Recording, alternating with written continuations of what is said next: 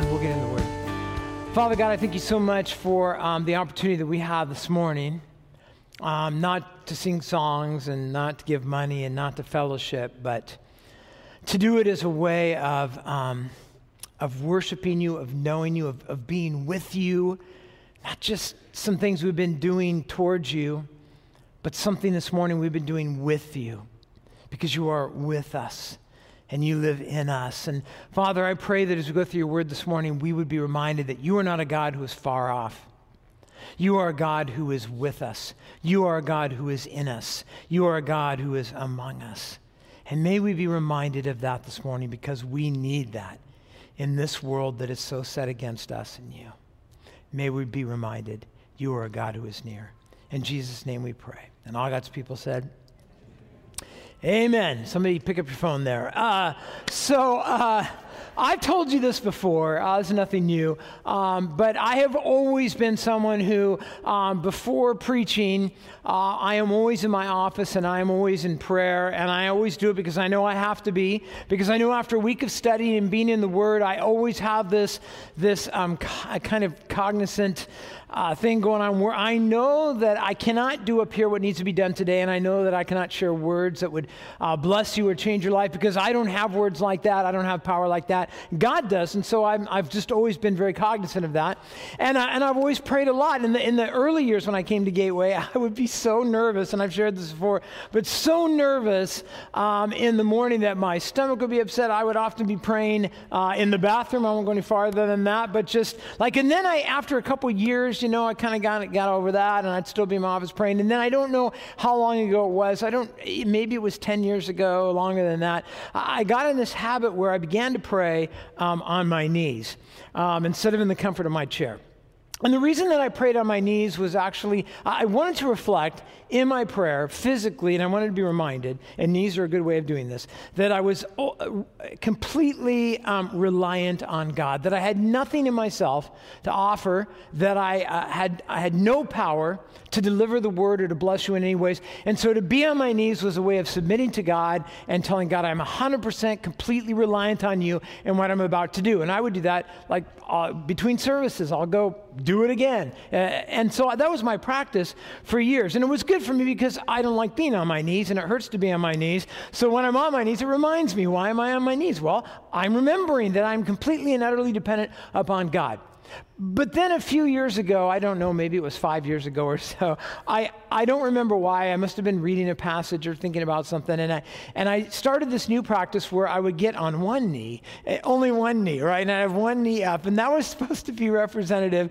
I know this, you're getting into my psyche now, but it reminded me that I could just stay in my office, and I could pray up until the moment it was time to preach. Certainly, it would be worthy of that kind of prayer.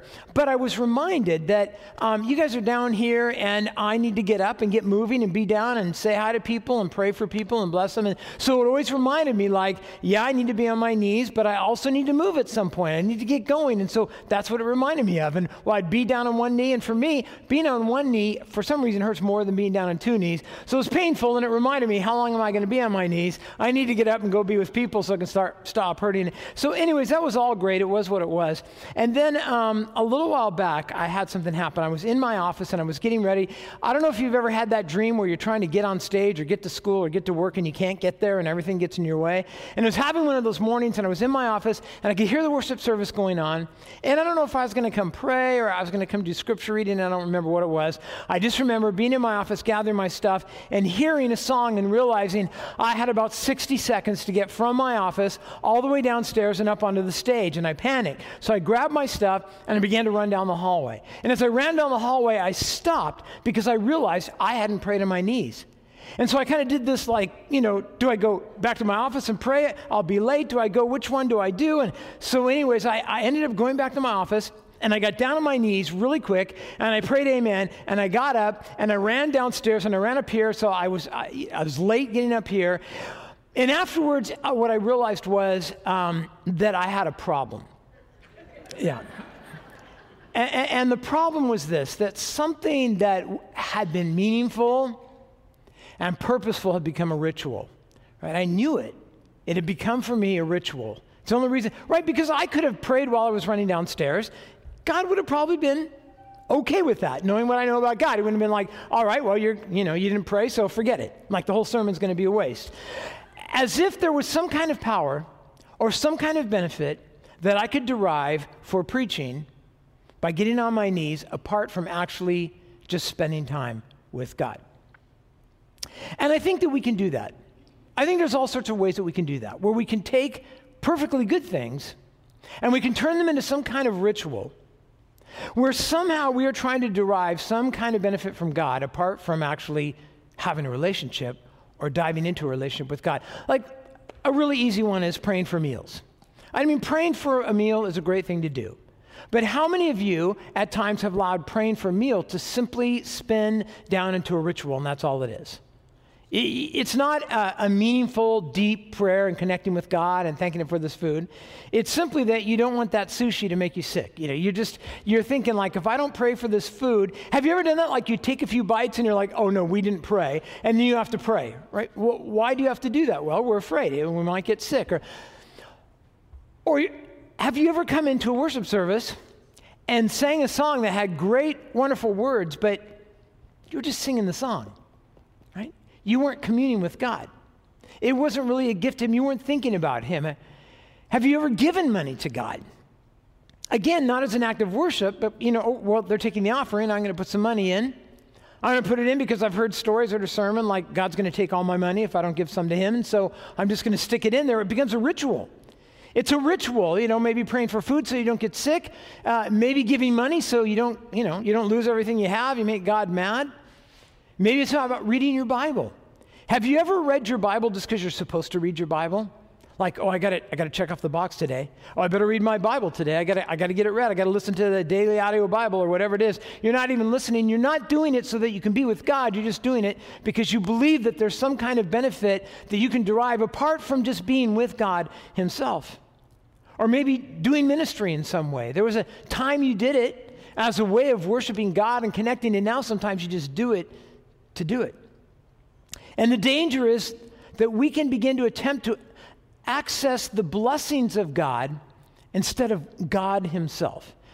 And if that doesn't make sense, well, we have two stories today that are often preached separately, but we're going to look at them together because I think in the Greek text they belong together, and they challenge us in this area that I hope will make sense. I want to begin by talking in the first story that we're going to see, in the first few verses, about this idea of an impersonal faith. How someone can have faith and yet it's really not that personal. So again, let's go back and look at the story in chapter 5, verse 1. It begins this way. Now after this, there was a feast of the Jews, and Jesus went up to Jerusalem. So he's traveling around, and he goes to this feast of the Jews. Now it's very unusual for John not to name what feast it is. And since he doesn't name the feast, I can only surmise that it's not important. It just doesn't matter. Just move along. So it says that he's gone to Jerusalem from Galilee. Now, the trip from Jerusalem to Galilee is about 62 to 70 miles, depending on what part of Galilee you're starting in and going down. So again, today we're like 70 miles. I could do that in an hour. I just came from Phoenix. You could do that in 45 minutes in Phoenix. You can get down there. No problem at all. That's if you get out of the fast lane. But back then, it would have been a trip of 2 to 3 days, 20, 30 miles that you're walking a day, depending on how healthy you are at the time. So it was a trip. Took a few days to do that. In verse 2, now there is in Jerusalem by the sheep gate a pool. In Aramaic, this pool is called Bethsaida. And it has 5 roofed colonnades. And in these lay a multitude of those who were sick, people who were blind and lame and paralyzed. So it tells us that there was a pool.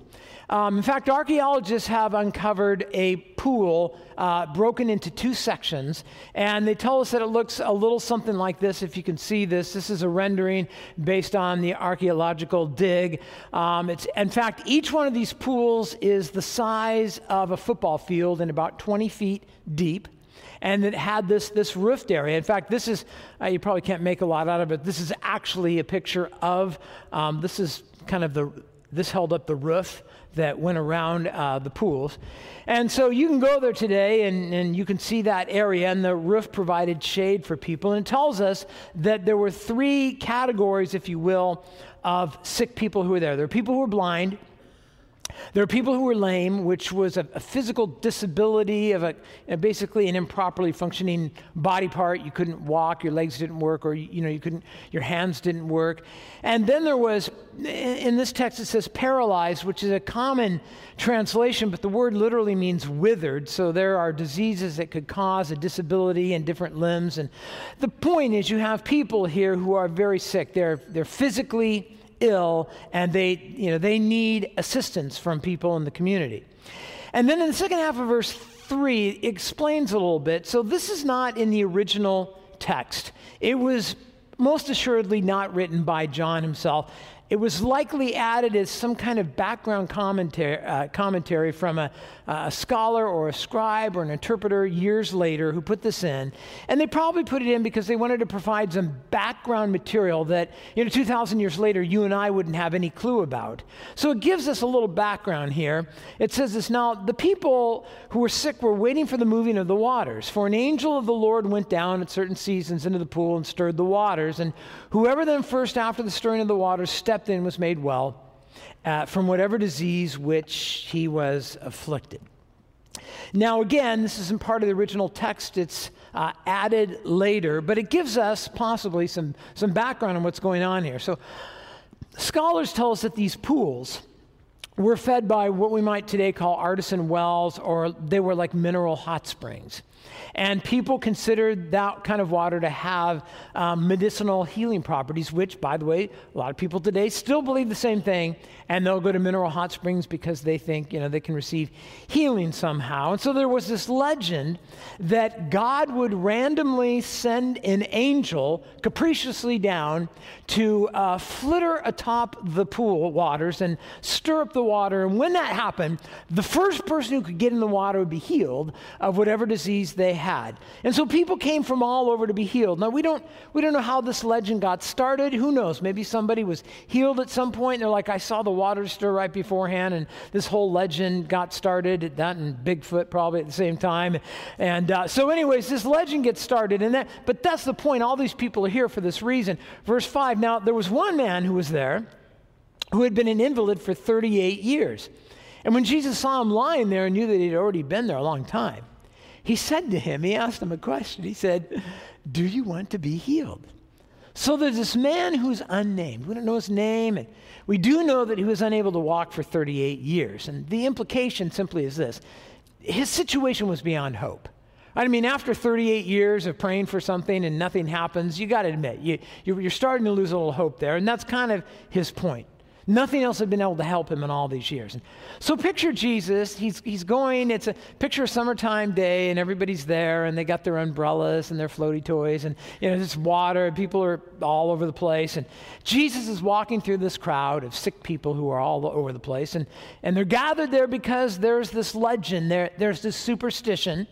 It's not real, it's not going to actually heal them, but they don't know that. And he's walking among them as their creator, as the one who made them and designed them, and they don't even know it. They're staring at the water, watching if it might stir, and they're not looking at him.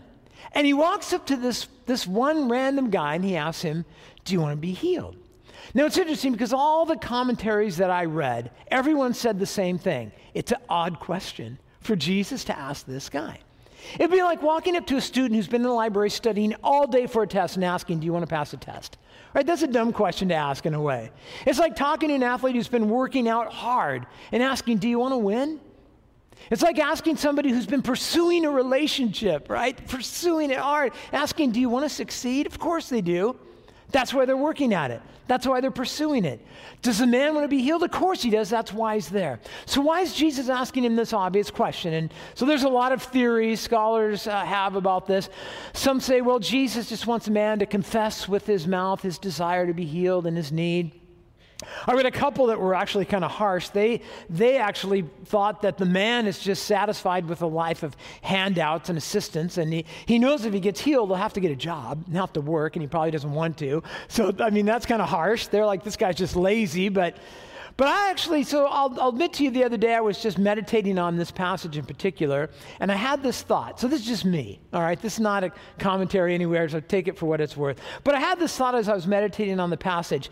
It's almost as if Jesus, omniscient Jesus who knows everything. It's almost as if Jesus, who has been up in heaven receiving the prayers of people over the years, I believe that he's been the mediator between God and man eternally, not just after the crucifixion and the resurrection and the ascension. As one who's been receiving prayers, it's almost like Jesus looks at the man and he asks him, I'm wondering if you'd like to be healed, because we've never really had this conversation before.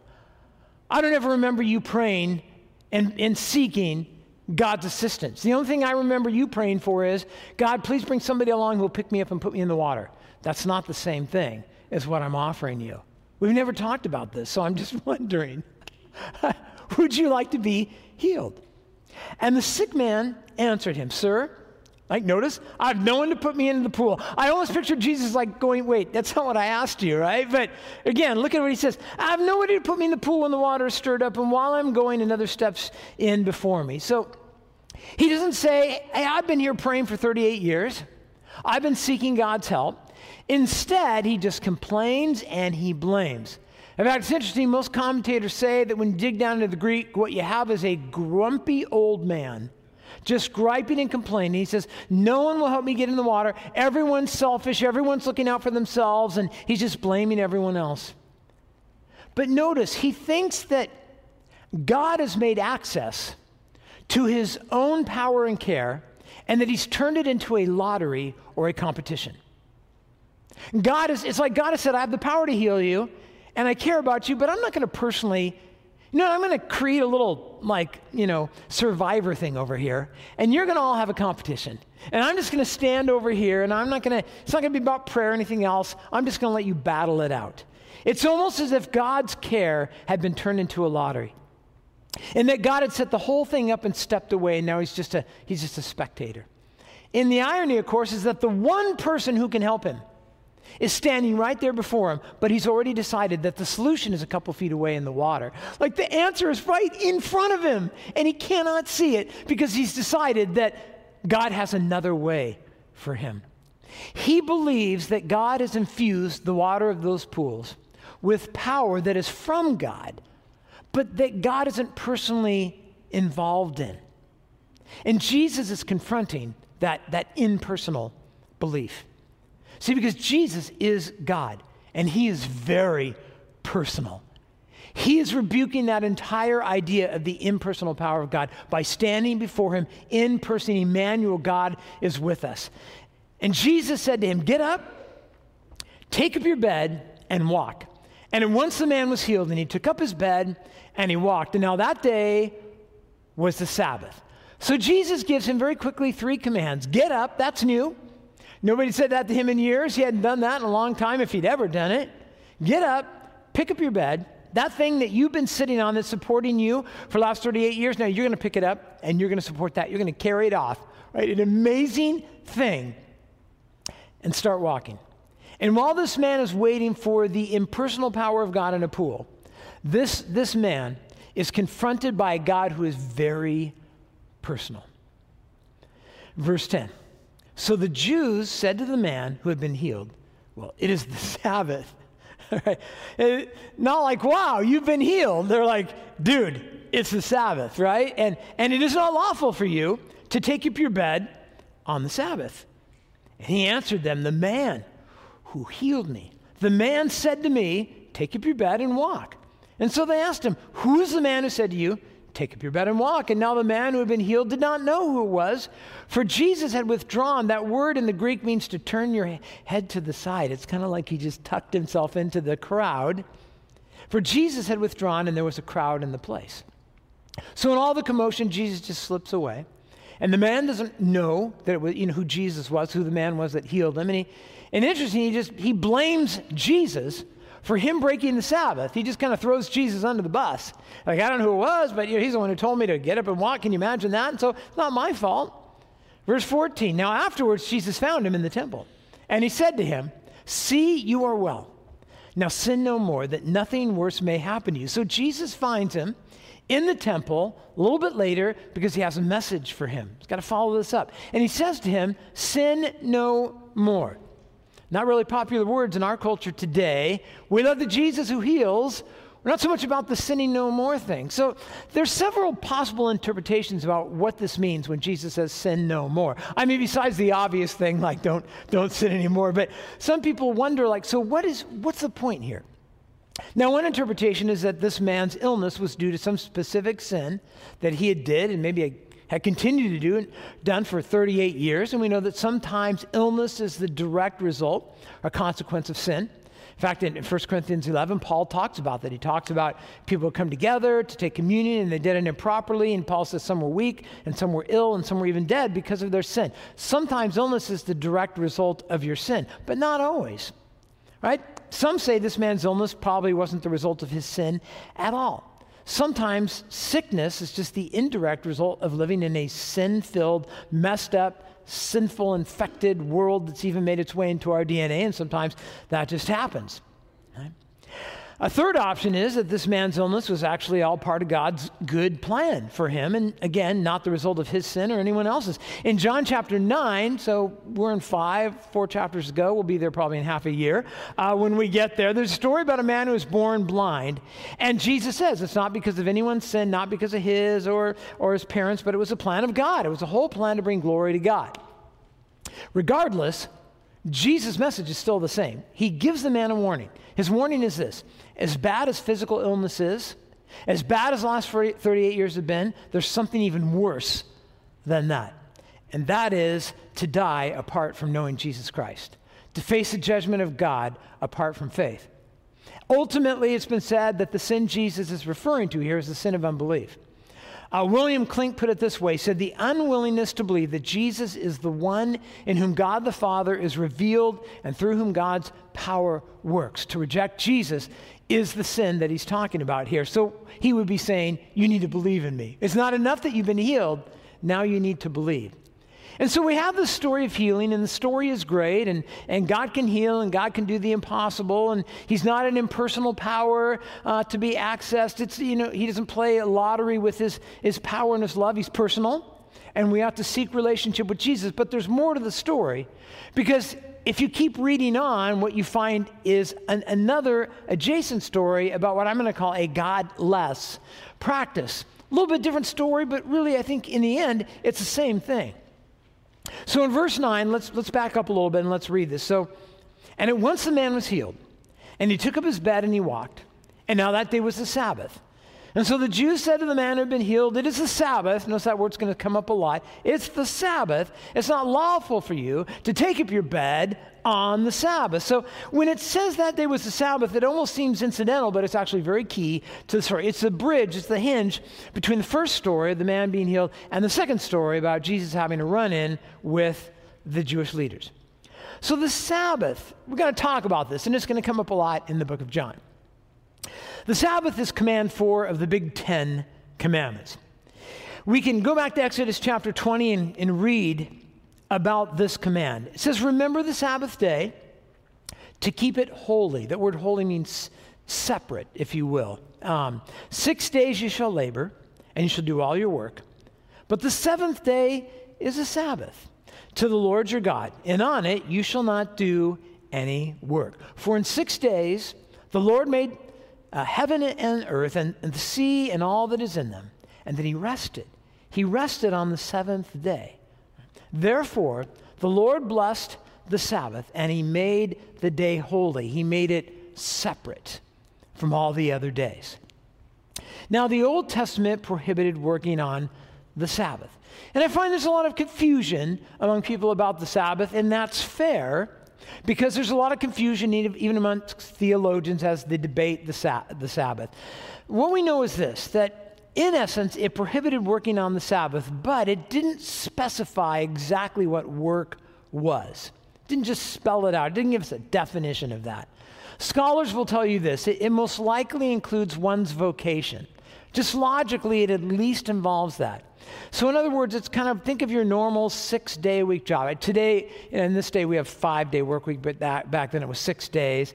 And so consider your normal 6-day-a-week job, right? Maybe out of the house doing something. Maybe you were stay at home, and so you're doing chores and work, and it could involve your job and coming home and gathering firewood and making a fire, because if you didn't do that, you didn't eat and you didn't live. So it was the stuff that you did on a regular basis to stay alive, making money for the household, all that, chores and jobs. And now eventually Israel moves into the promised land, and they take the idea of the Sabbath with them.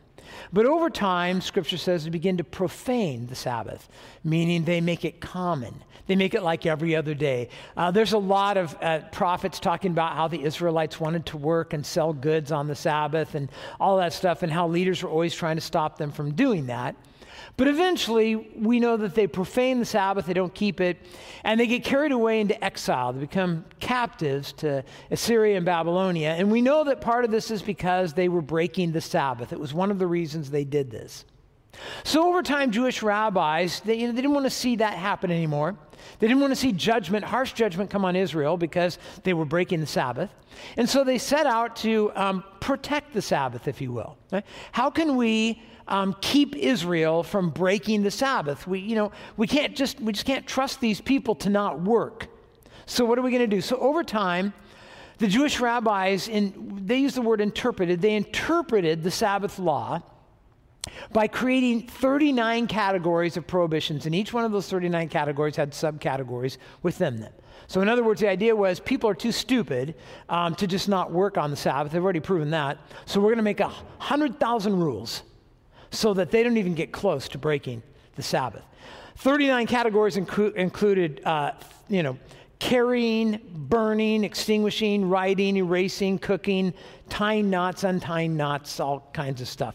And there's just tons and tons of these prohibitions. Let me just read you a few of them. I'm sure you've heard many of them over the years. Let me read a few. One of the rules was this: a person could not look in a mirror or a piece of glass on the Sabbath, because if they did, they might see a gray hair. And if they saw gray hair, they might attempt to pull it, and that would be working a violation of the Sabbath. You could not wear false teeth on the Sabbath, because if they fell out, you might be tempted to pick them up. Yeah. You could not travel more than 1,000 yards from your house on the Sabbath, not more than 1,000 yards. Seems pretty clear. I don't know how they got to that number, but there was a workaround. If you, the day before, went 1,000 yards from your house, and then you set up a little tent or a little meal, that's like your second residence. And then you could travel 1,000 yards to that house, and then you could travel 1,000 yards more. And if you were really industrious, you could have set it up all the way down the road. You think, well, that doesn't sound right. Here's one: you could dip a radish in salt, but you couldn't leave it there for more than a few minutes because it might pickle. And that would be a violation of the Sabbath. So the idea was this: in order to protect the Sabbath, they built what I call fences. Right, so here's the Sabbath. Don't work on the Sabbath. Oh, we're not sure we trust you with that, so we're going to build a fence. Don't travel more than 1,000 yards. And they build another fence and a fence. And so eventually you couldn't get anywhere near the Sabbath. Now, if that sounds silly, let me just suggest that it still happens today, even amongst Christians. So let me just give you one example of many. In Ephesians 5:18, it tells us, do not get drunk on wine. Okay, so I don't offend you with this, but so the idea is this: don't get drunk on alcohol. We could extend that to alcohol, right? Don't get drunk on alcohol. But here's what I've seen a lot of Christians do over the years. Not you, not us ever, but other people. So what they'll say is things like this: don't drink alcohol. Now, is that what it says? No, but they'll we're going to build a fence. Because if you drink alcohol, you might get drunk.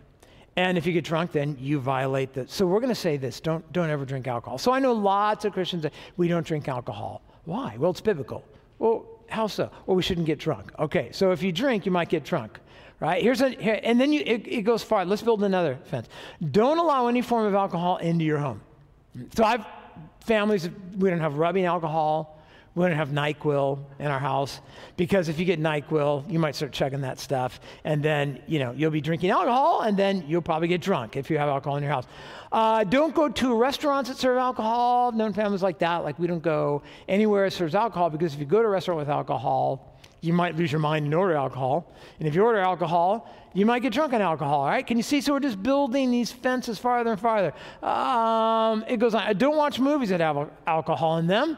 Don't walk down, so I've actually seen this: don't walk down the grocery aisle that has alcohol alcoholic products. I've actually run into people at Safeway, and I'll be going down, and they'll be coming the other way from Gateway. It's the wine aisle or whatever, and they see me, and immediately it's like, I'm going to the bread aisle, like just to make, so I know they're not like cruising, because I know if you go to Safeway, you might go down the alcohol aisle. If you go down the alcohol aisle, you might buy some alcohol. And if you buy alcohol, you might take it home. You might watch a movie about alcohol and then open alcohol and drink alcohol and get drunk. But you could see, like, that's a long way from don't get drunk, right? It's a long, long way from don't get drunk. That's essentially what's going on here. Sabbath rules just built a lot of fences around the Sabbath. But here's the problem. People were so focused on the endless and tedious rules that communion with God was actually an afterthought. Something that was meant to be deeply personal, a day of communion, a day of rest, a day of enjoying God, had turned into a dead set of rules to be obeyed. And the result was the rules became more important than the intent, which was simply to be with God and to rest. And the proof of this is when God comes in the flesh and is standing among them on the Sabbath, they reject him. They reject the Lord of the Sabbath.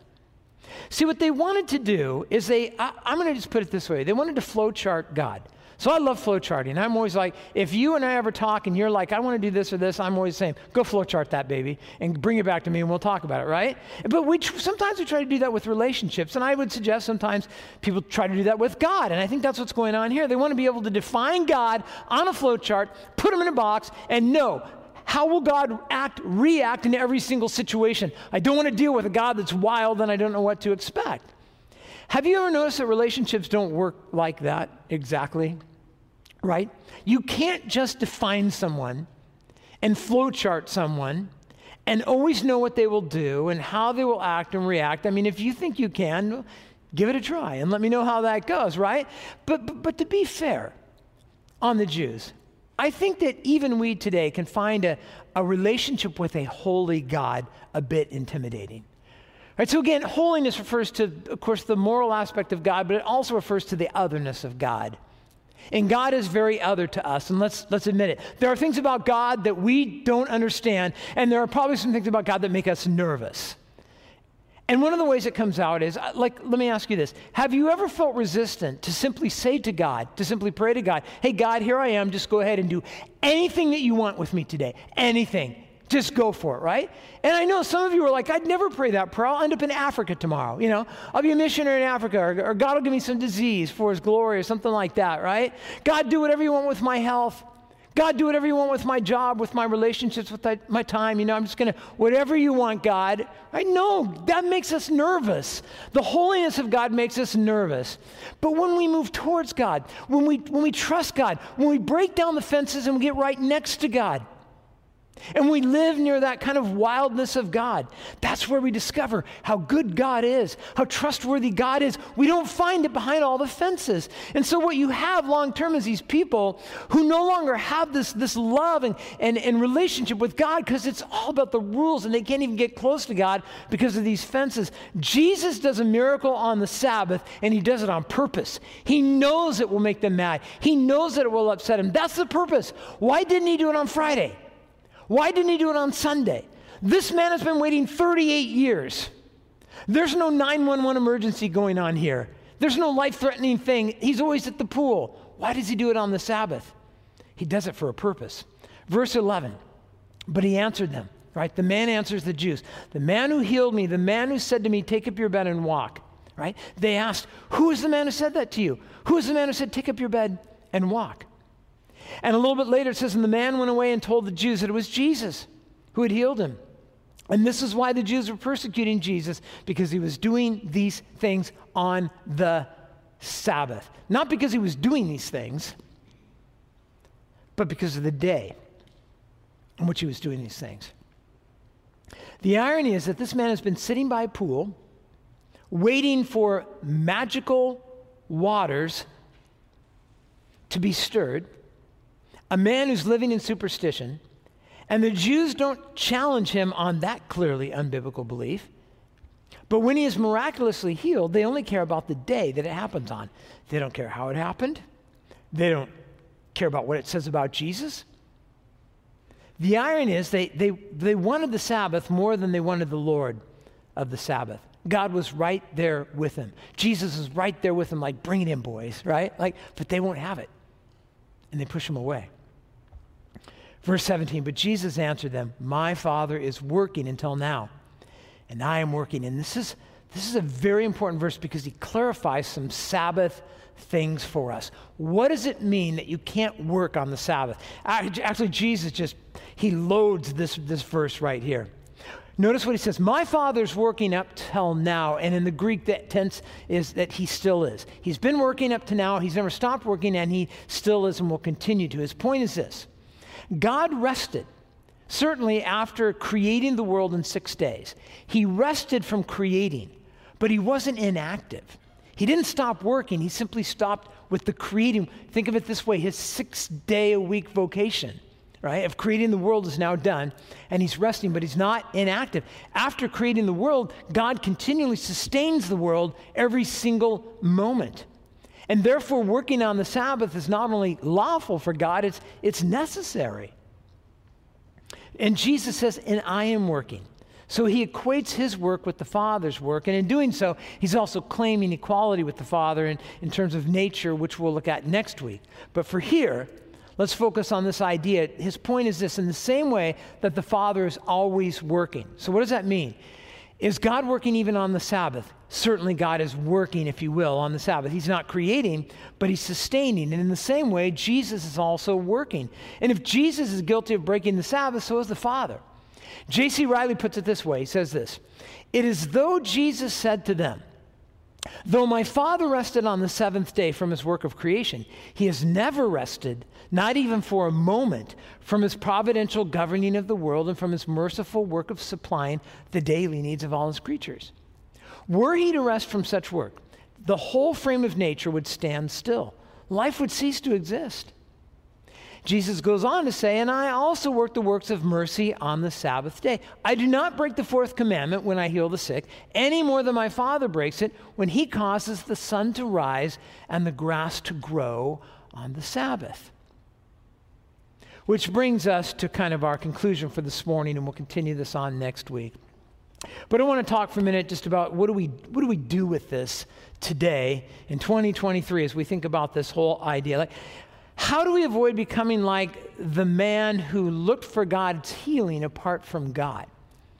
How do we avoid becoming that person who starts to just feel like God's power is something to be accessed, but not God himself? How do we avoid becoming like the Jews who put distance between themselves and what should have been a vibrant relationship with God by building all of these fences? How do we do that? And I would say that the answer is simple and yet not simple.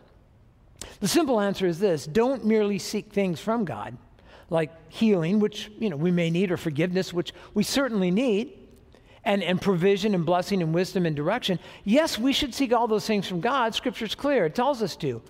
But more important than that, our main objective is to seek God himself. So we seek God first. We seek a relationship with God first, knowing that these things are the benefits that come from knowing God. So how do we do that?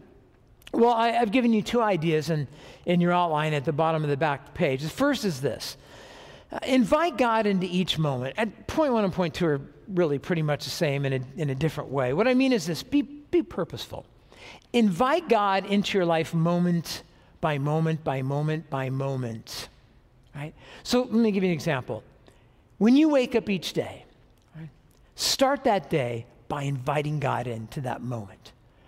Right? How easy is it for us to wake up in the morning and just take it for granted? Of course I woke up today. Of course I'm feeling okay today. Of course I have a roof over my head today. Of course I do. Right? And then we just take the gift from God and we get up and we start going. Here's a better way. Start by inviting God into that moment. When you wake up in the morning, you're a little groggy, like it's always good to say, God, just come on in right now. Come into this mess, into my grogginess, like to invite him in. Right? When you're praying for a meal, invite God into that. Don't just put whatever formula, like get rid of that formula, get rid of that thing, and just talk to God. There's no formula praying for a meal that somehow blesses it more than another. Just thank God for the meal and just engage, just Invite him into the moment. Invite him into the meal. It's a great way to not take meals for granted. Stop just praying this magical prayer that will keep you from getting sick from eating that thing, right? And instead, invite God into the meal. Invite God into your Bible reading. Don't just read the Bible today because, I got to read the Bible. I got to keep up. I'm not going to get through it in a year. I got to check off the box. No, invite God into it. God, come on in this morning and be with me in this reading. I need you to bring this alive to me. Invite God into every song we sing in here. Right? It's so easy to come in and just sing a song. Oh, I like this song. Oh, I don't like this song. Oh, wait a minute. Did I feed the cat? Did I leave the oven on? Instead, right? Be thoughtful. Invite God into that song, every single song.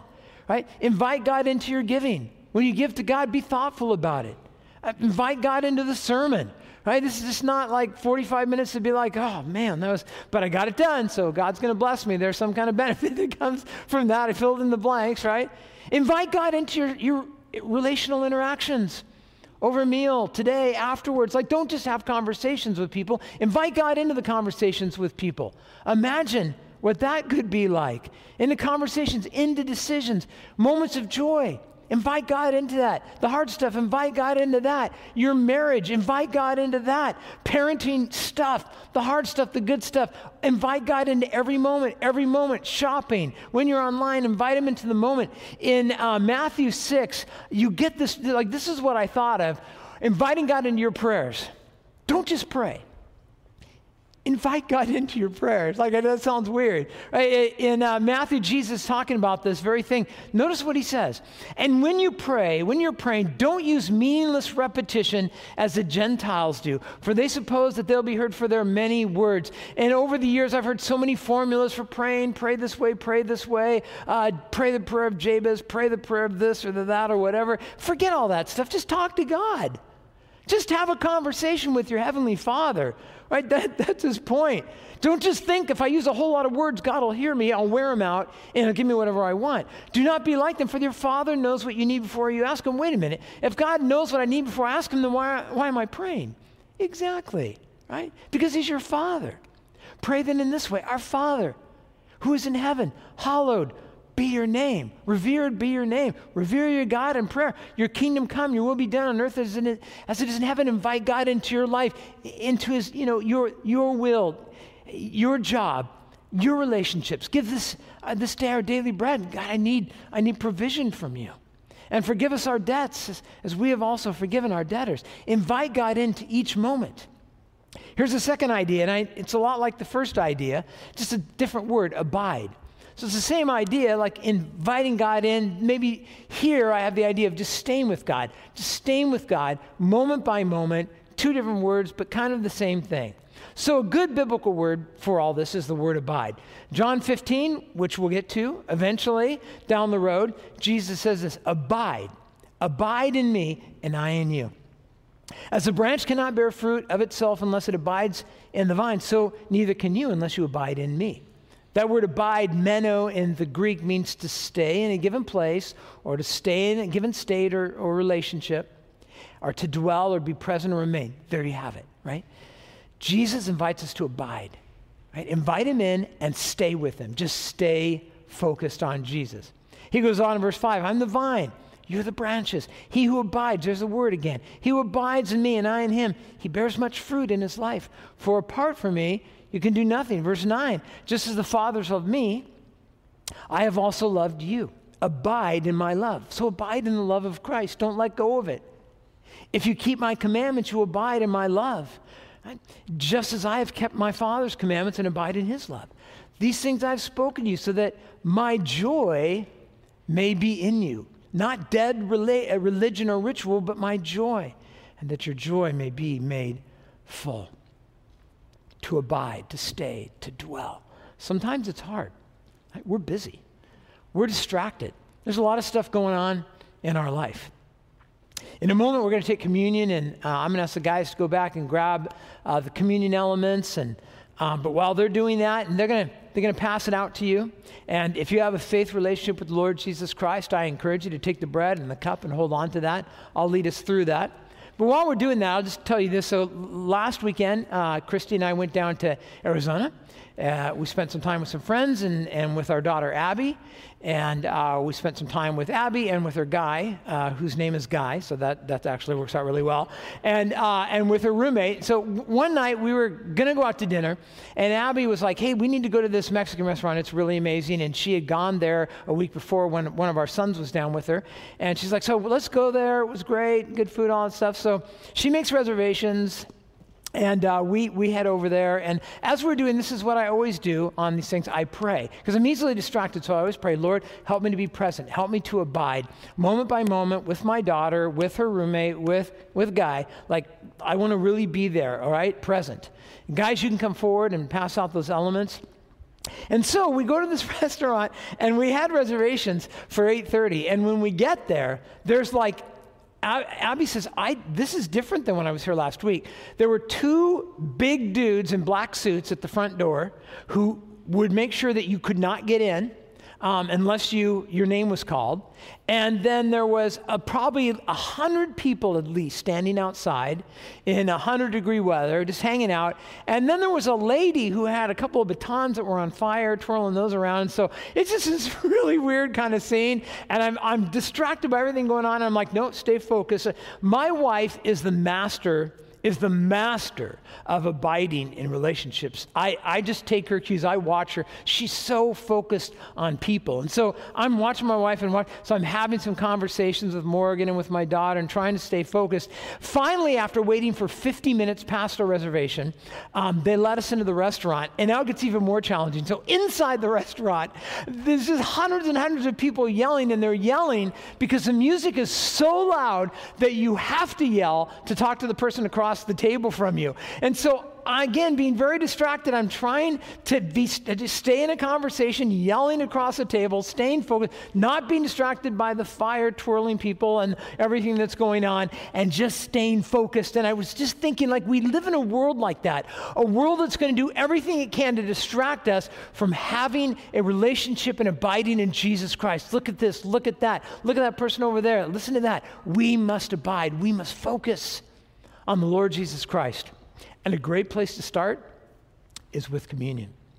It's a great place for us to remember what the Lord has done for us and to slow down for a minute. Thankfully, not a lot of distractions in here, except maybe the ones up here in your head. And to take a moment and to breathe deep and to focus on the Lord Jesus Christ, our Savior who came for us, who died for us, who rose for us, ascended to heaven, and intercedes for us. In 1 Corinthians, Paul talks about what it is that we're doing right now as we take communion. He says, for I received from the Lord what I also delivered to you, that the Lord Jesus on the night when he was betrayed took bread. And when he had given thanks, he broke it and he said, this is my body, which is for you. Do this in remembrance of me. So Paul's just saying, let's remember why we do this. Jesus got together with his disciples on the night he was betrayed, before he was going to the cross. He said, I'm going to go to a cross where my body is going to be broken. Later on, you'll get together with each other, and you'll take this supper, this meal. Take that bread and remember what it represents, my body given for you. In the same way, also, he took the cup after supper, saying, this cup is a new covenant in my blood. Do this as often as you drink it in remembrance of me. For as often as you eat this bread and drink this cup, you proclaim the Lord's death until he comes. But Paul goes on and he says this. I referred to this earlier. Whoever therefore eats the bread or drinks the cup of the Lord in an unworthy manner will be guilty concerning the body and blood of the Lord. Let a person examine himself then, and then so eat of the bread and drink of the cup. Which is what we want to do right now. We want to give you a moment to stop, to take a breath, to talk to the Lord. Is there something you need to confess? Is there something you need to talk to him about? Is there something you need to repent of, that you need to give to him? Is there something you need to thank him for? Maybe you got up this morning and you just took this today for granted.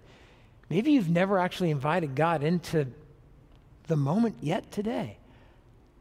This would be a great time to do that. We have a God who is not far off. He is very near. He is with us. When we hold that bread and we hold that cup, it reminds us we have a God who who is very near to us and lives in us. And he loves us. And his care for us is not capricious. It is providential. We rejoice in that. So I'm going to give you a moment. I'm going to pray for us and give you a moment to pray and to think. And when you're ready, to go ahead and take the bread and to take the cup, and then we'll close in a song together. Father God, I thank you for our time together this morning. I thank you for these stories that remind us that you are a God who is near.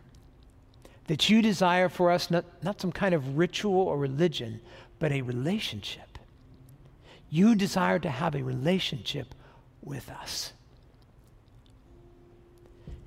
And Father God, I pray this morning that anything that separates us from you, that is getting between us and just being with you, that we would push that aside today. We thank you for the bread. We thank you for the cup. We thank you for the sacrifice of your Son. In Jesus' name we pray. And all God's people said.